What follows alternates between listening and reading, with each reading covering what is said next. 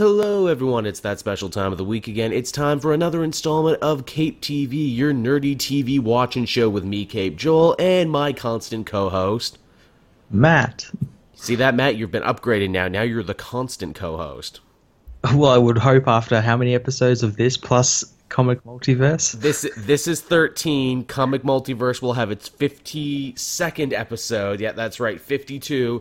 This Monday, we're doing that live over on Matt's channel. So, hey, if you're listening to this, maybe on Monday, because depending on when I get my shit together and get this one up to Sal for uploading, maybe it's then. Come by and watch us tonight. We'll be taking questions from the audience. We'll be doing all sorts of shit. Yeah, it should be a lot of fun. I hope it does work, though. Yeah, well, it's all on you, Matt, so, you know, not for nothing, but if it fails, we all know who to blame. I didn't even try. I do bad with pressure. So yes, everyone, it's time to take another look at nerdy TV shows from the week that was. We had some shows ending, we had some shows starting, we had some shows that took us by surprise, and we're going to finish it out this week by finally getting to talk about Iron Fist now. Now that I'm done and complete, I know I dragged ass, and I figure we're far enough out from spoiler territory now that we can just talk about it. And Matt, I know you saw it right away, but you've been given more time to ruminate on it and think about it, so I figure we'll have a good conversation to close this out. Yeah, it should be pretty good. Yes. So starting things off, I kind of moved stuff around this week because we don't have all our regular shows. I figured, let's talk about a show that ended this week, had its finale, and that was Legends of Tomorrow Season 2, Episode 14, Aruba. Yeah, I actually didn't know it was ending this week. I thought it was just like another episode, and I completely spaced when the show started, and it did that whole like previously this season thing that Supernatural and all those other CW shows do at the end of the season. But I actually kind of like this episode. Yeah, much like the episode before.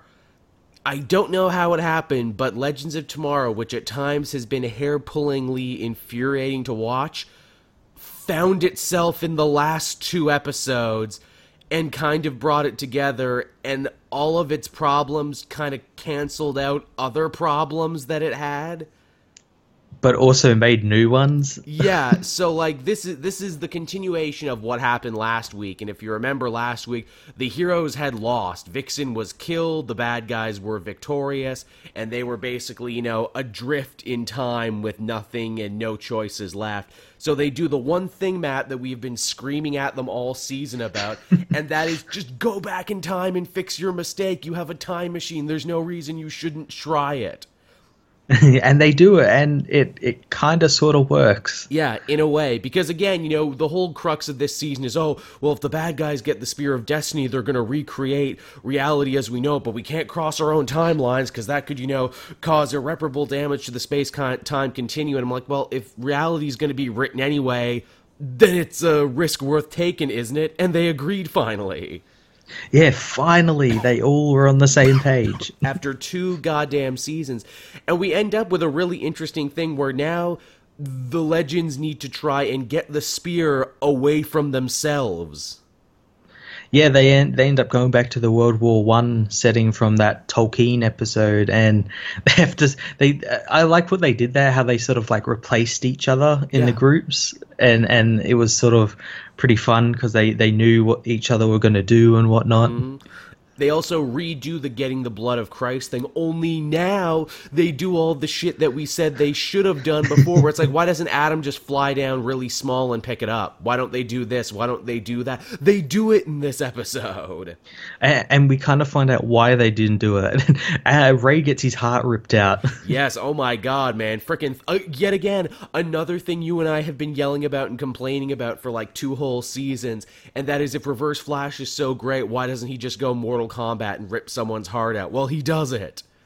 Yeah, he finally figured out, like, oh, I've got all these, like, basically godlike powers. Yeah, I should really make use of them. In fact, I dare say he made more use of his godlike powers in his fight with the Legends here than he did in his fight with Barry. Yeah, and he was a lot smarter as well. He went back and got all other versions of himself. Which was kind of genius and also kind of a cool effect, because it's like, hey, here's just a bunch of footage we have from Reverse Flash. We'll just play in the background. That's really what it was, yeah, and we'll just blur it a little bit. Just blur it a little bit so you can't tell them, like, that's good show making on a budget is what that is. And we even get a thing, too, where it's like, the version of Legends who have lived through this dark House of M, Legion of Doom future kind of smarten up their other selves and, like, give them the benefits of their character development. Yeah, without them moving anywhere. Here, have my character development. That's literally what they do. And in fact, it becomes a bit of a bittersweet suicide mission because they realize, by crossing our own timeline, we're officially now the time aberrations and we have to go and we have to be destroyed. Yeah. I like, too, the little tricks they did to make sure that you could tell them apart. Like, this Rory has a bandage on his arm. This Rory doesn't. This White Canary has her hair up in a ponytail. This one doesn't. Yeah, the little changes were really cool, especially when they did, like, the effects where you see both of them in the same room. I thought they did that pretty well. Firestorm remembered he could form up and do stuff this episode. He did. But he gets stopped by one of Malcolm Merlin's simple arrows. Yeah, again, I was watching that with someone over my shoulder, and they're like, bullshit, the nuclear flying man could get taken down by an arrow. And then I was reminded that, like, Firestorm in the comics was killed when, like, a regular sword breached his costume. And I'm like, no, that's canon. That's canon. Firestorm actually does kind of suck that much, so yeah, that's fair. Apparently he's not good at anything. No. But he tried to be brave was the important thing. He tried to get on in there. Yeah, true. Another nice bit of characterization moving forward.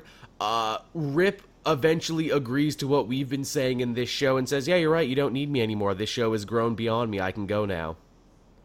Yeah, he kind of passed the torch off to one of the canaries and sort of just left it with her. Rightly so, I say. Good on him for realizing that we don't really need him anymore. What is it? Amaya and Haywood decide, you know what? Screw history and the time stream. We're just going to stay together now because our love is strong. And I'm like, sure, why not? Go with that. Yeah, just let's see what happens. Just let's fucking go with it, man. Once again, Heatwave and Captain Cold have probably the strongest sum-up of the entire thing, where we get a complete role reversal of what happened in the first season where, Cold strands Heatwave. Now it's the other way around. Now Heatwave is stranding Cold, wiping his memory, and kind of giving, I'm doing this because you taught me to be a better person, and I hope you'll be a better person too one day. I gotta say, Rory's character development in this show has been absolutely amazing. 1,000,000 times better than it has any right to be. It's funny, because you go back and watch that first season, and he's totally the Drax. It's like, we just need a guy to be really dumb and say funny things and hit stuff. To think they actually hammered a 3-dimensional character out of him by the end. I know, it's pretty great what they did there. It's shocking. And again, I mentioned too, it's amazing with Wentworth Miller as Captain Cold to have your cake and eat it too. You kind of got to return to like season 1 Flash villainous Wentworth Miller, but you also kind of got to see glimpses of, good guy Wentworth Miller. Yeah, he did a really good job in these last couple episodes. And also, I think they, like, when Rory stranded him in, I think it was like 2014, I guess that's like their way of saying, like, he can now go back onto the Flash because he's still a villain and he's back in, I guess, current times now. I hope that's how they fix it. I hope they pick up that baton and run with it, because they're just too good, honestly. They are just too good. I would say even for Legends, spin these two off into their own goddamn show now. Just call it The Rogues like you've been pitching, Matt. Yeah. They need their own thing, especially because it looks like the Legend cast changes every season anyway, so why not? Yeah, well, it might change next season as well. I know they'll probably definitely add some new characters. I will admit I did kind of have a bit of a groaning moment when, White Canary, she has the spear, and it's like, you're the only one we can trust to make the difference. No, I have too much darkness in my heart, even though she really doesn't. She only deals with it when the plot, says it's important for her to deal with it. They once again have to bend over backwards and suck the dick of Arrow just a little bit. Oh, God, character who died in Arrow. Oh, God, you're so important to me. We got to make all of this about stuff that happened in Arrow. It's like, he's like, are you really my sister? No, I'm the spirit of the spear. I'm like, oh God, spirit of the spear, spirit of the Speed Force. No one is anybody, huh? No, everyone's the spirit of something. Although I will admit, while it's really just a way so you can cheap out on the ending, I respected their cheapness on this. What does White Canary do with the reality rewriting powers of the spear. She just takes the spear's power away, and I'm like, that was an option. You could have just done that.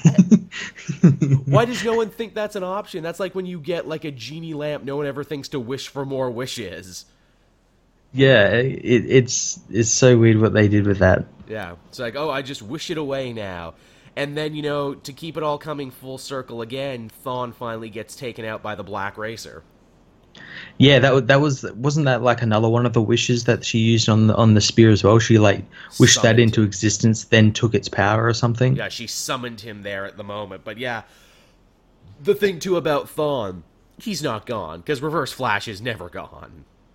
Oh no, there'll be a Reverse Flash in time somewhere. He just needs to become Reverse Flash. Again, because he's crossed his own timeline so much. There's time remnants, there's time everything of him. Especially right now, because in the comics, he's coming back to be the villain of the Button, and he's going to be an Injustice too. So yeah, this is not the last we've seen of Eobard Thawne, mark my words. Yeah, I guarantee he'll be in Flash or something. I hope he does. I hope he comes back for an arc. I think he would be really good for that show. The problem is I'd want like Legends Eobard in Flash, because Legends Eobard was much better than Flash Eobard. He got much better over time. Man, Eobard has had such a messed up thing on TV, because the longest time we knew the character, it was Tom Cavanaugh, who as far as I'm concerned was the superior one all along.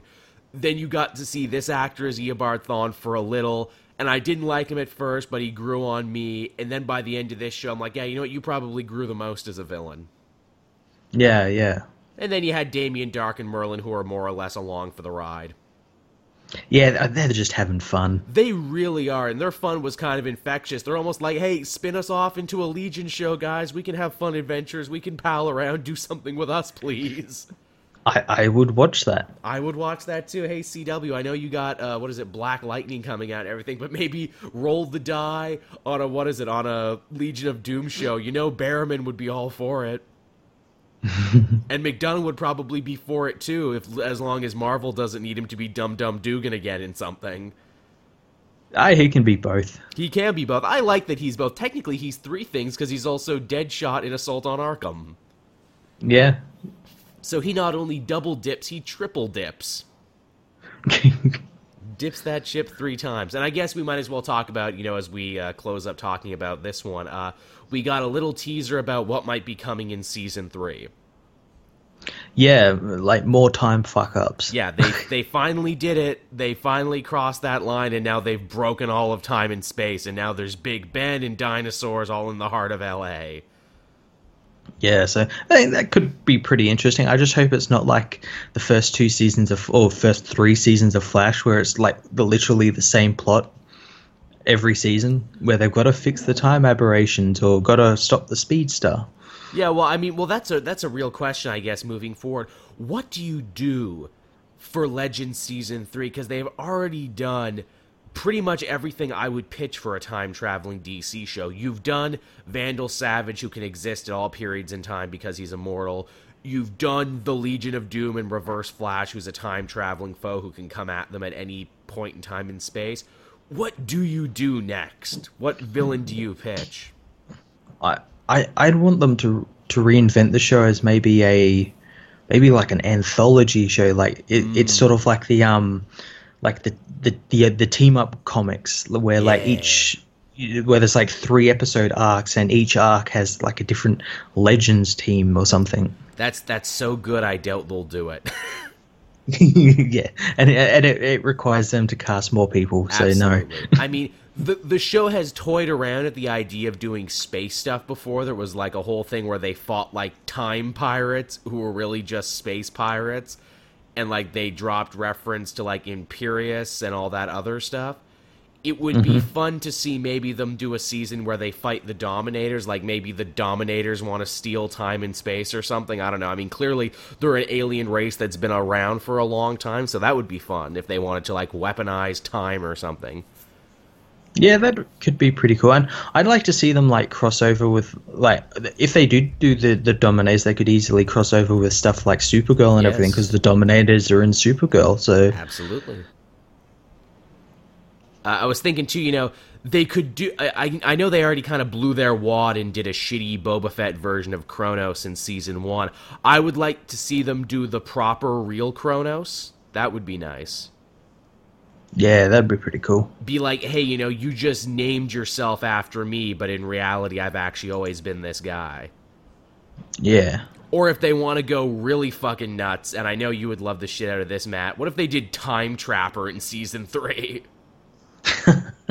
Or Monarch. That'd be pretty cool. Oh shit, what if they did fucking Monarch? They have the rights to Monarch, and he sure as hell ain't showing up in any of the movies. Monarch could be an entire CW universe villain. Like he could be the next crossover Monarch. That'd be pretty cool. Be like, hey, there's this villain from the future. Oh, that's how you work Booster Gold in it. Booster Gold comes back in time to warn Flash and Arrow and Black Lightning, I'm sure, by that time. Oh, there's this villain in the future named Monarch.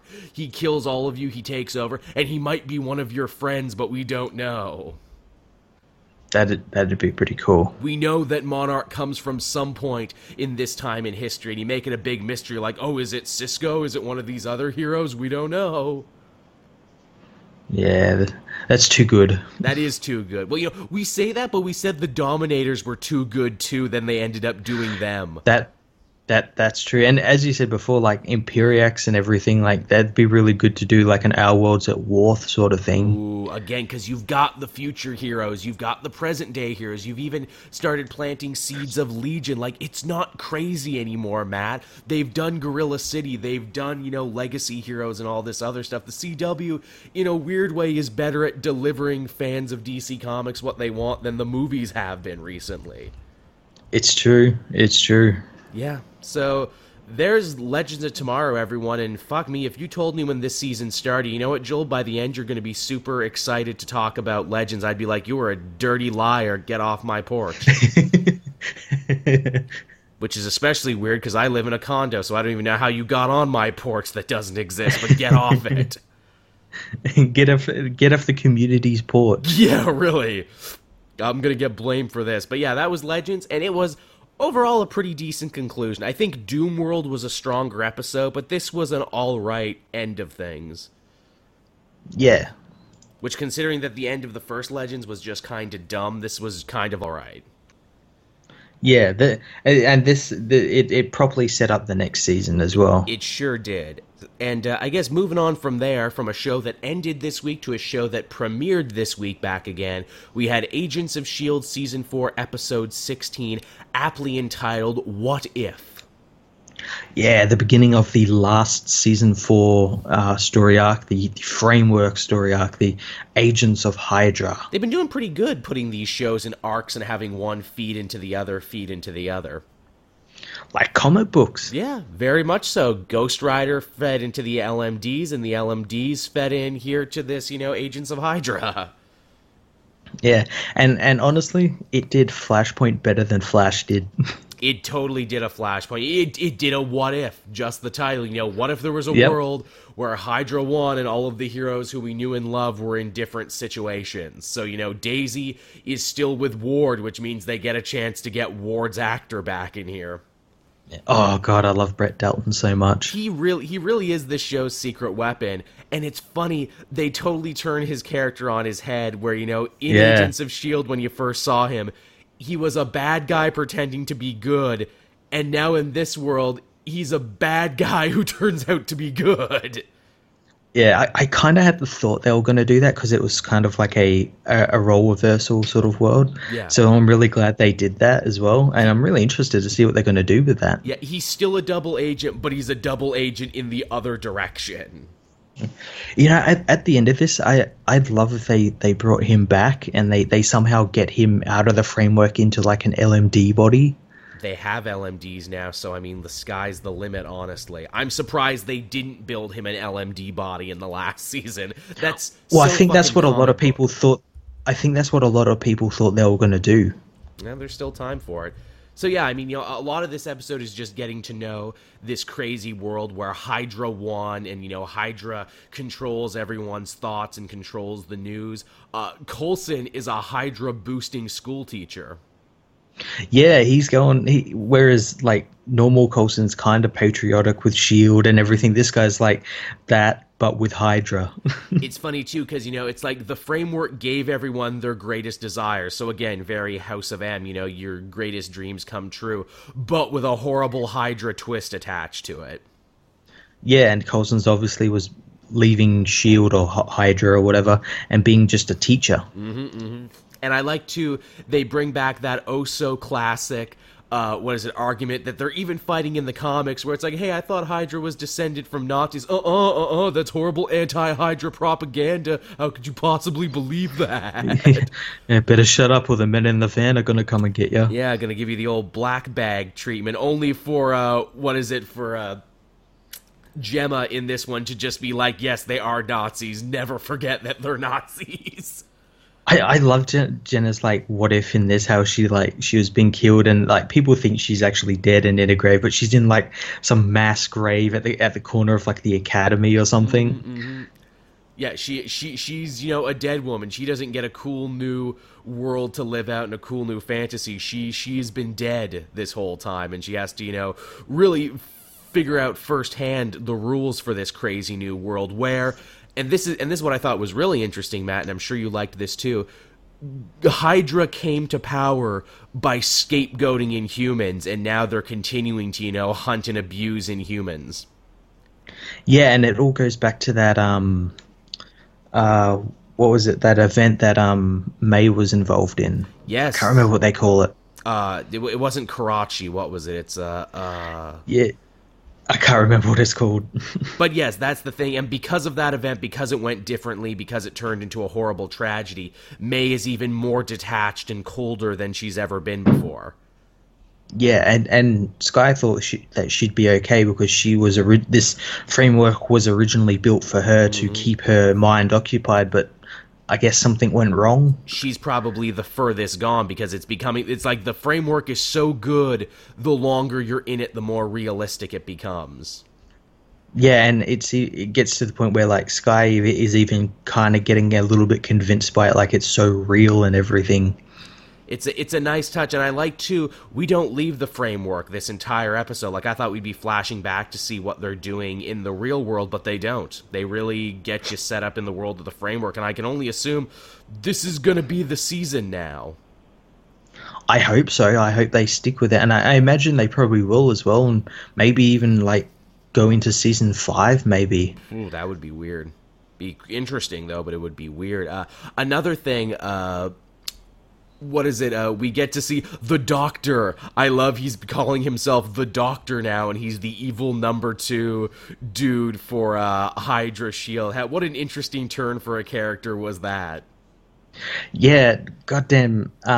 Fitz's character in this he's not like his usual self. I guess he's kind of like Ward, like how Ward was a Hydra agent. Yeah. He's kind of like that, like cold and detached. Calculating, and yeah. And they're letting him conduct his science, to basically torture Inhumans and leave him completely unfettered. And they even find a sweet character reason for it, where it's like, yeah, he became this evil, unhinged person because he didn't have Gemma in his life. Yeah, and his father was there as well. Yeah, and his shitbag father, which again is a nice connection to us learning what a shitbag he was in last season, or the last part of last season. I say last season, but it was just the last part of this season. Yeah. And then, of course, the big reveal at the end, we find out who Ada actually is in this fantasy world. Yeah, she's Madam Hydra. That's amazing. And she's acting more human in the world of the simulation. In fact, she's in a relationship with Fitz. I think it's hilarious that in this new Hydra world order, she decided to take the name Madam Hydra. Yeah, I think that's pretty cool. It's a nice way to have your cake and eat it, too, and be like, yeah, we totally had Madam Hydra this season as a villain. And she kind of would as well, because she's probably got that kind of god complex, because this is her world she created. Yeah. And the world that she wants to keep, against all odds. And that's why, she's already trying to hunt down, Gemma and Skye. So, yeah, all in all, pretty cool start to this half of the season. Wouldn't you agree? Yeah, I'm really invested in what's going to happen next. I know we've gotten some, like, cool, really character art of what's going to happen in the season. I don't know, he's still the Patriot, and he's fighting against Hydra, so that looks pretty cool. That's another cool thing about this half of the season now. Because it's all in a simulation, you get to see characters and people who you thought were gone and people who you haven't seen in a bit. They actually got to have the senator's little brother actually showed up in a role in this. Yeah, he was kind of like the linchpin in this whole Ward's a good guy sort of thing, because he was like his inside spy sort of thing. Absolutely. You know who I would love to see show up in this? I'd like to see Victoria Hand show up again. Yeah, that'd be pretty cool. It's also a shame that like Bill Paxton died as well. I know, right? And the cool thing is this episode was dedicated to him as well. I was just about to mention that. That was nice that this one was dedicated to him. Yeah, because I imagine, like, if they were going to do that, like, bring back old characters, he would be a character who would come back. Yeah, and he could probably be a good guy in this. He might even have had a robot body in this. Yeah, and, I wonder if we'll get Deathlock. Oh, yeah, that'd be fun. We haven't seen him for a bit. It would be interesting to see who, if anyone, he is inside the world of the simulation. Because the show started with Deathlock. Yeah, it's going back to its roots. Yeah, it would be cool to see them go back to him. So, yeah, that was What If. Pretty cool start to this new season, or new second half season of S.H.I.E.L.D. And as always, one of the cool things about this show now is that it reinvents itself every arc. So even if you've paid no attention to what came before, I think you could probably hop into this and still enjoy it. Yeah, I think you could. You might need to watch a couple of key episodes, but I think you probably could just jump straight in. Yeah, arc-based viewing, that's kind of a cool idea. Yeah. Now, from crazy simulation worlds to another show that featured a crazy simulation world, April 1st, we talked a little about this on the previous episode, but it just so happened to be airing while we were recording. But in lieu of a brand new episode of Samurai Jack, Cartoon Network decided instead to play Season 3, Episode 1 of Rick and Morty, The Rickshank Rickdemption, which blew everyone away because no one was expecting them to kind of stealth release the first episode like this. Yeah, people, even when the episode was airing, people were like, it's April Fool's, it's an April Fool's joke from Dan Harmon. No, it wasn't. A brilliant ploy. In fact, if you listen to Dan Harmon's own podcast, Harmontown, or if you listen to him over on the Sklar Brothers show, Dumb People Town, he actually goes quite into depth saying that this is like the third or fourth time Adult Swim has come to him and said, we want to do something crazy with the release of the show. And he even himself said, I don't know, that seems kind of stupid. I don't know, man. I think people will be angry about that, only for people to love. And he's like, I guess they love it then. And rightly so. It was a really good episode. It was. Like, this episode does so much in, like, only, what was it, like 22 minutes or 40 minutes? I forgot if it was a little bit longer. 20 minutes. In 20 minutes, this show ties together so much continuity, returns the status quo quicker than I've seen anything else, and is also incredibly funny while doing so. Oh, yeah, God, yeah. And this is the type of show where it's hard to keep a continuity, and this show does a really good job of, like, setting it all out as well. Well, it's funny because, there was always hanging plot threads to the show, like the Graphlemite Empire or Federation. They're a Federation, not an empire. The Council of Ricks, which is an obvious take on the Council of Reeds from...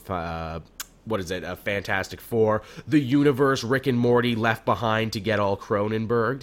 And, whenever people would ask Dan Harmon or Justin Roiland, when are you ever going to go back to these things? Are you ever going to talk about these? They would always give the same answer, and that is, well, we could do that. We could be a show with continuity, or we could just keep moving forward and doing funny things. This one goes back to these things, gives great explanations, and then also kind of torpedoes it at the same time to start with a fresh status quo. Yeah, it kind of, I guess, rebooted the show a little bit. Yeah, in a weird kind of soft way, because they do all this huge stuff, but the big takeaway from it is, Morty's dad won't be living at home anymore. That's the big one, though. That was his plan all along. That and getting the Szechuan sauce. Szechuan McNugget sauce. So if you're one of those people who were just online and wondered, what the hell, why are people talking about Mulan sauce? Why are people talking about nugget dipping sauce from 1998? Because that's what Rick really wanted in his mind. So much to the point people have been signing petitions, and even McDonald's themselves has been forced to take notice and be like, yeah, okay, we'll work on it. Yeah. I imagine they probably would bring it back, maybe whenever the show comes back. there's that new live-action Mulan movie coming out in a bit. Maybe they'll do it for that. There you go. I imagine when McDonald's heard about this, they got like some poor intern. They're like, hey, Kenneth, go downstairs and find the recipe for the Szechuan sauce. And he's digging through a bunch of boxes and he finds like a floppy disk with the recipe on it. He's like, fuck, what plays floppies? He like goes to like that warehouse at the end of Raiders of the Lost Ark, and he's got to like sort through all the boxes and everything. Has to dig past the Mick hot dogs and the Mick pizza and the Mick GLT and all these other failed things that only came around once. And then he finds that Szechuan McNugget sauce. But yeah, I mean, the episode as it is, we get to pick up with Rick not long after he was sent to jail at the end of season 2, which was an amazing finale. Oh yeah, it was a great finale. Really powerful thing, and a Graphlemite agent voiced excellently by Nathan Fillion. Yeah, he's interrogating him in his own mind. Yeah, he basically goes into Inception in his brain, and he's trying to basically unravel the mystery of Rick, trying to find out what makes him tick, and more importantly, the day that he developed his portal gun technology so he could steal that for the Federation. Yeah, and of course, Rick tricks him. Yes, Rick lies through his teeth at him. He paints this admittedly very sad, very sympathetic story where, Rick was this inventor who wanted to do good in the world and, wanted to take care of his family with science, only to have a darker, more evil version of himself from the future, assumedly kill his family to prod him towards doing what he was going to do anyway, creating a time loop. And you're like, oh, wow, that's really tragic and a really cool idea. Rick is his own worst enemy, only for Rick to pull the rug out from Nathan Fillion and the audience and go, haha, fuck you, I've learned nothing, it's not my real story. My story is nothing, you will never know. And I'm glad they didn't tell me, honestly. I think one of the most compelling things about Rick is that you don't know his history and that you kind of like try and piece it together. Yeah, it's a great, it leaves that mystery and lets you sort of work it out for yourself and like imagine what it would be like. Because the show definitely tells you he wasn't always like this. No, it goes to great lengths to show you that he wasn't always this old, drunk, curmudgeonly bastard. Yeah, that he had fun and he had adventures and he stood for things once upon a time. Yeah. We also, kind of get to see Morty deal with the fallout of Rick more or less abandoning them at the end of season 2, because he had no idea that Rick actually willfully turned himself in and everything. And he's dealing with a lot of resentment, and they go back to the corpses from that other episode when they traded universes. I was so glad when they brought that up. I'm like, hey, they're referencing old episodes. I know that. And in a brilliant bit of writing, the Rick corpse had a portal gun on it. Yeah. I did not even consider that for a second. Like, that's really good writing. Yeah. That's good. We get more stuff on the Council of Ricks. They all basically get destroyed. Rick goes on a rampage at the end of this episode and takes out all of his enemies in one fell swoop. Oh, I love that. It was like jumping from body to body. It's like the end of frickin' like Godfather 1 when, Vito Corleone starts killing all of his enemies. And at the end, his one big enemy, the one he really hates, is Jerry, Morty's dad. And it's like, no, he had to go because he crossed me. He tried to turn me into the government. And I'm never going to let that stand. So I made him go away. And then he gives an amazing speech, which is totally in line with the speech he gave at the end of the very first episode of Rick and Morty, where it's like, this is the darkest year of our adventures, Morty, you and me going out there doing stuff, Rick and Morty style. And 100 years Rick and Morty. Yeah, 9 seasons Rick and Morty. That's so good. I think the show came back really strong. I respect them for tying up a lot of the loose ends for people who like continuity, and also kind of having the guts to, as you mentioned, Matt, do a bit of a soft reboot at the end. Yeah. It's really good. God, it sucks we're going to have to wait for summer for the rest of these to air. Yeah.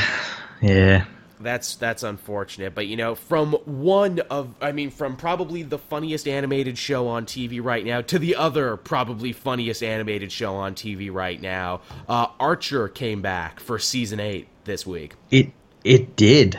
Yes, and talk about another show that reinvented itself. This episode was called No Good Deed, and this is part of what they're calling Archer Dreamland, because at the end of the previous season, Archer seemingly died.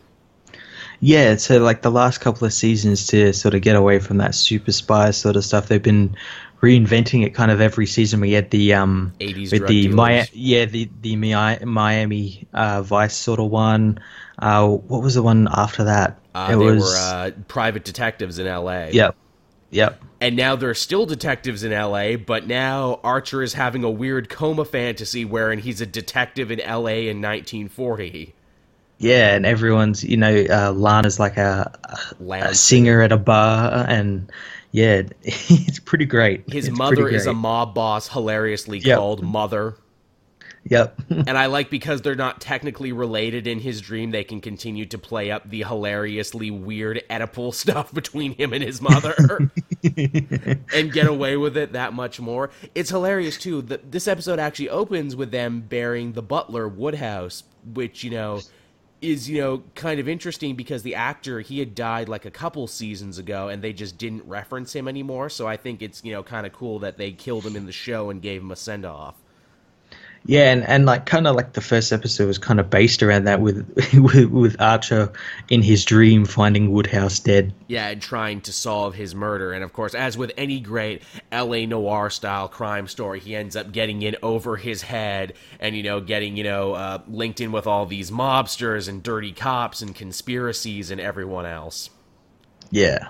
And yeah, like you said, part of the fun of this season is just getting to see the characters you like in different roles. Like Cyril is a dirty cop in this, and what is it? We got Pam, who's like, this bull cop who may or may not be a man or a woman. We don't know. That's another. It's just is Harvey Bullock.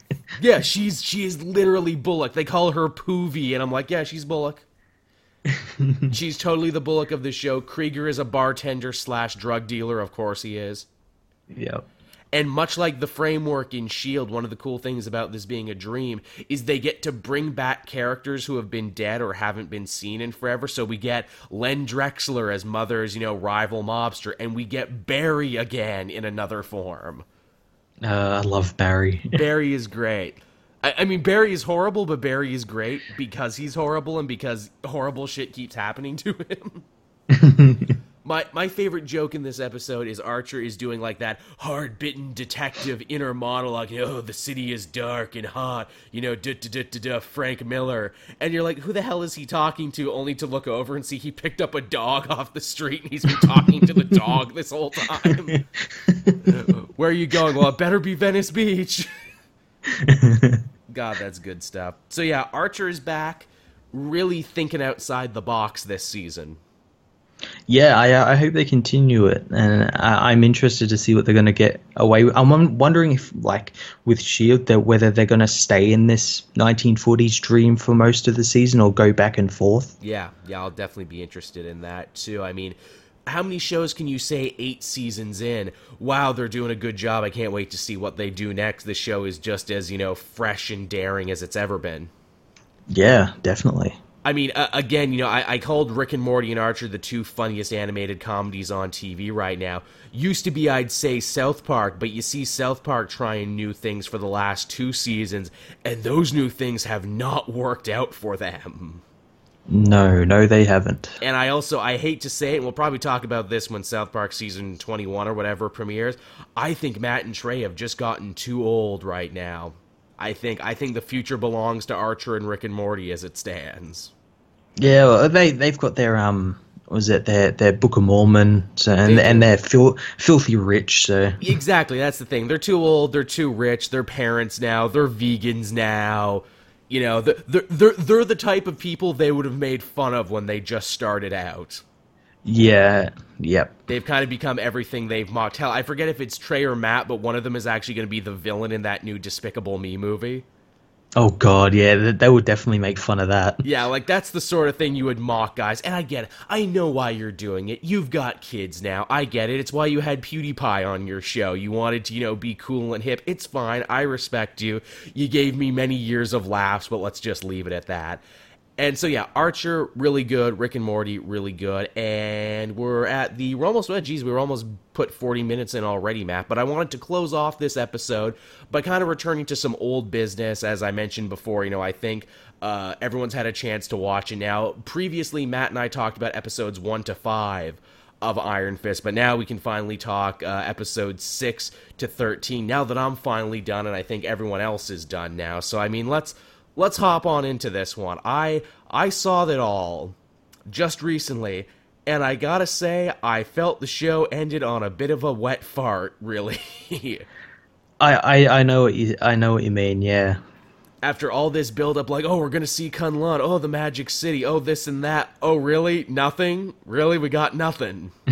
Well, that's lame. I mean, yeah, I know they're trying to set up for Defenders and everything, and we'll probably see that get more focus in that show, but even still, I could not help but feel the Iron Fist show didn't really focus on a lot of interesting Iron Fist stuff. There's maybe like 30 minutes of good Iron Fist material in 13 episodes.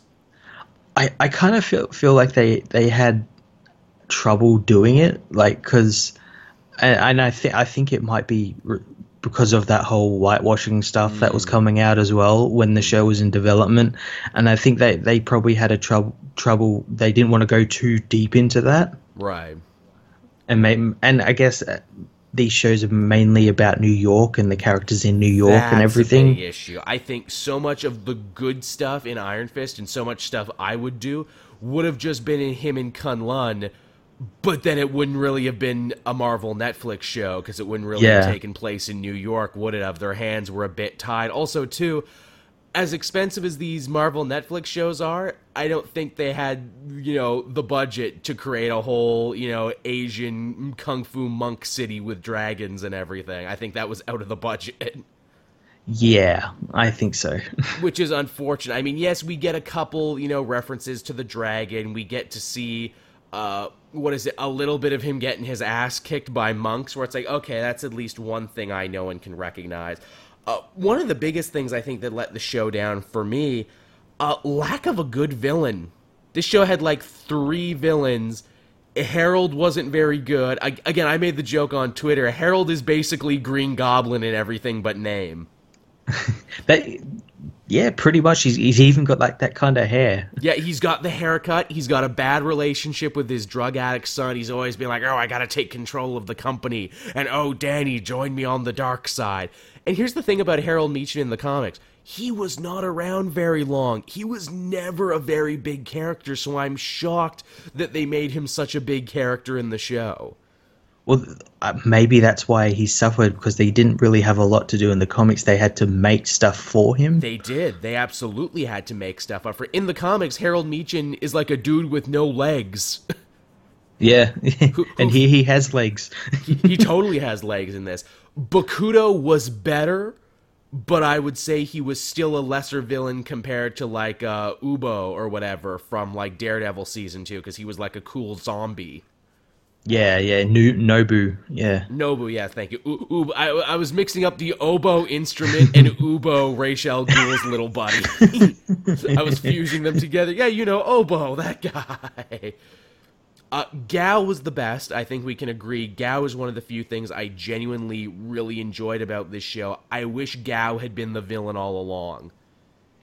Yeah, I can kind of see what they were doing. They probably wanted to sort of distance themselves and sort of build up Danny's own villains rather than a villain that's been in every other show beforehand and will probably be the main villain in Defenders. Or A1, yeah.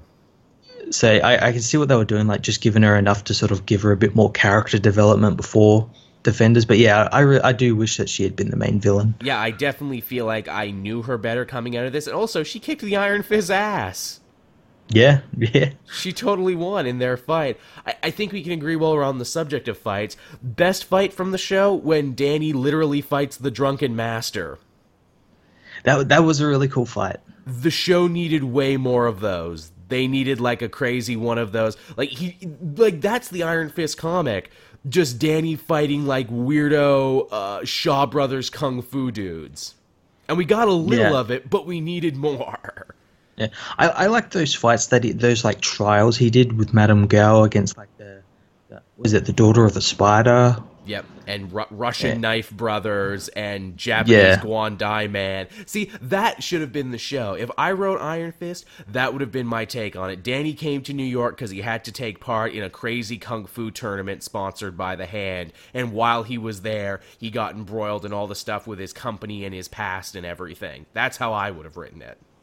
Yeah, or he's following someone to New York, and he just happened to come back at a time where his company was doing all this stuff, and yeah. And I'm sure people could make the argument, well, a kung fu tournament, isn't that like every Bruce Lee movie ever? Isn't that horribly cliche? And I'm like, hey, they're tropes for a reason, right? They're tropes because they work.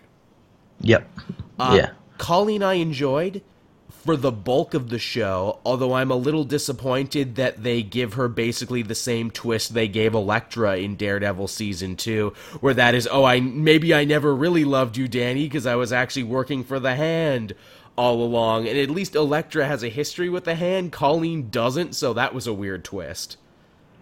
Yeah, I don't really know what they were doing with that. I don't really know a lot about Iron Fist to begin with, but I know a lot of people kind of weren't happy about that. Yeah, I was definitely on team not crazy about that. She's cool, though. She gets probably the other two really awesome fights in the show, which are the cage fights. Oh, yeah, they were awesome. She's in her white and everything. Yes, wearing what is essentially her costume from the comics. She's good. Her relationship with Claire is also good. I will say Claire Temple continues to be really good in this. Rosario Dawson, who is basically the Sam Jackson of the Netflix universe, tying everything together.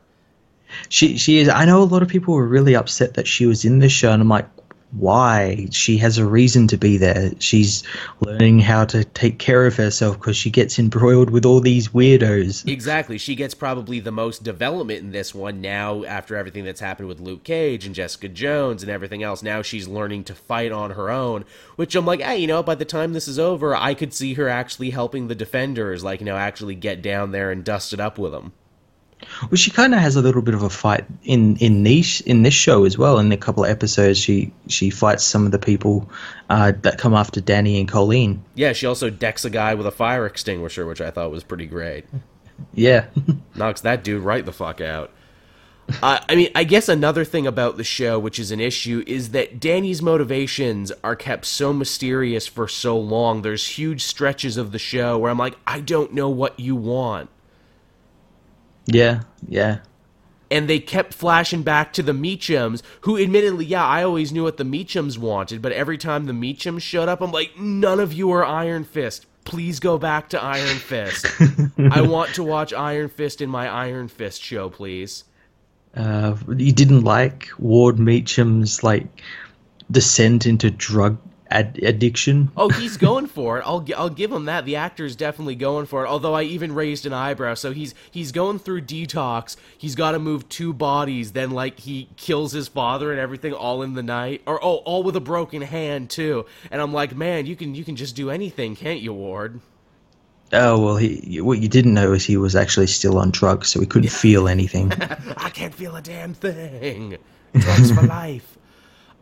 The other really cool image that we got in this was we actually get to see some video footage of the World War II Iron Fist, who is an actual character from the comics.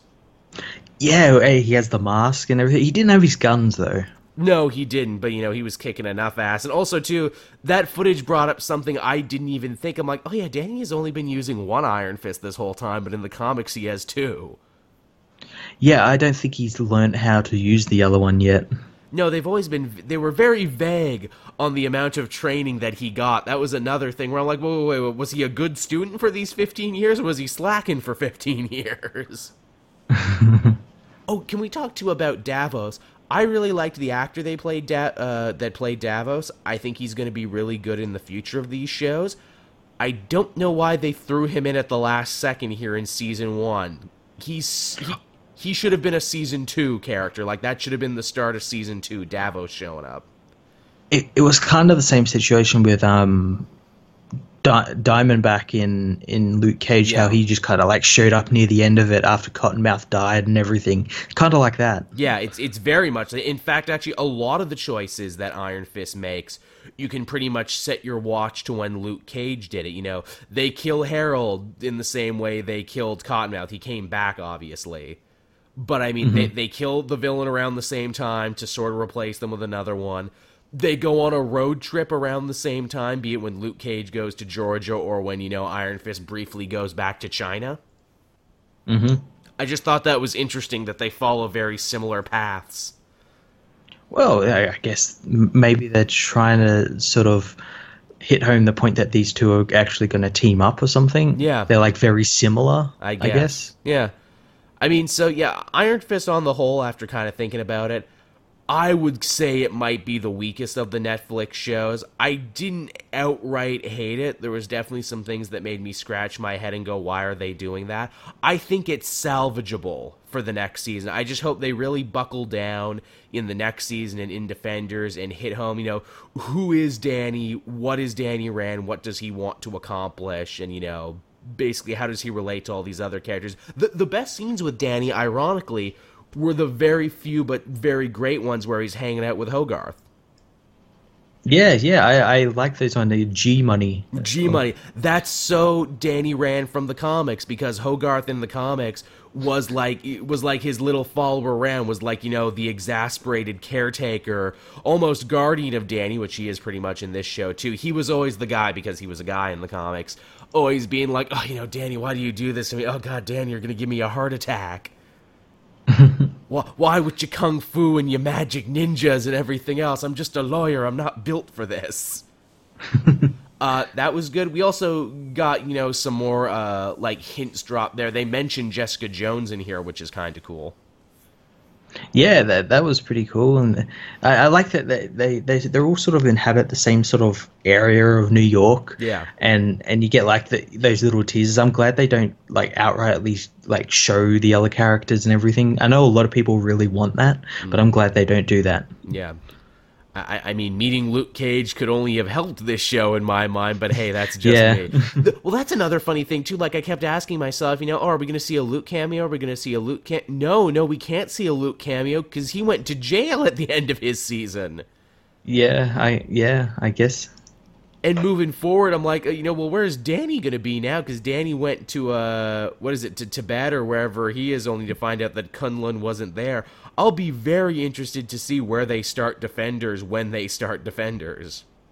Well, I imagine he'll return home, because I think he went back with the intention of going back to Kunlun, like getting there before it disappears for that, because it only appears every, I think, 15 years or something. Yeah.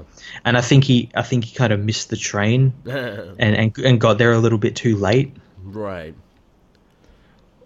So yeah, I mean, that was Iron Fist. Full of problems, but I would still say it has some potential in there. There's definitely moments where it did feel like the Iron Fist comic. Yeah, I liked it. I know it's getting a lot of shit for a lot of really petty reasons. It is. It's definitely getting shit for things that were out of its control, but I would say it also has some issues on its own worth addressing. But I mean, yeah. It also ended up being the most binged show of the year, though, already on Netflix. Yeah, so it's probably definitely going to be getting a season 2. So it's probably definitely going to be getting a season 2, which, hey, room for improvement. I hope you improve in this room. And I mean, really, only hanging out with the Defenders, I think, can only make Danny stronger moving into the future. Yeah, his interactions with these characters will probably make him grow a little bit more. You can only hope so. I mean, it's funny, we saw that little, viral footage there of the Defenders all standing in the elevator. And it made me laugh. Daredevil was wearing a shirt tied around his head. I'm like, oh, that looks like Iron Fist costume. Maybe that's where he gets the idea. I think that's probably what's going to happen. Or he'll see Matt in the costume and be like, hey, I kind of need one of them now. He just throws a shirt to him. Here, take this. Fine, I will put this shirt on. That'll show you. And then he does. And then they're a team. And then they all eat popcorn. So yeah, I mean that's basically it for this week. Any parting thoughts, Matt? Anything else you'd like to add? Not really. It was a pretty cool week at TV. It sure was, and I know we promised everyone that we'd talk about Legion this week. Matt and I were both slacking on our Legion homework. We promise we'll finish it because next week will probably be even lighter. Because because everything finishes. Everything finishes. There'll be no more, there'll be no more Legends. There'll be no more anything else. So we'll talk about New Shield. We'll talk about Archer, and then we'll finally give our complete thoughts on Legion once we have a chance to catch up on all of it. And then after that, I guess we'll have to decide if we have enough material to keep the show going until the other stuff comes back. Yeah, we'll have to see what's on. We will. I know you were talking about Doctor Who. You were also talking about some anime stuff. Yeah. The new anime dub season starts up very soon, and Doctor Who, I think, starts next week, I think. I'm sure people would love that. I'm sure we have some Whovians in the comments section who would love to hear that.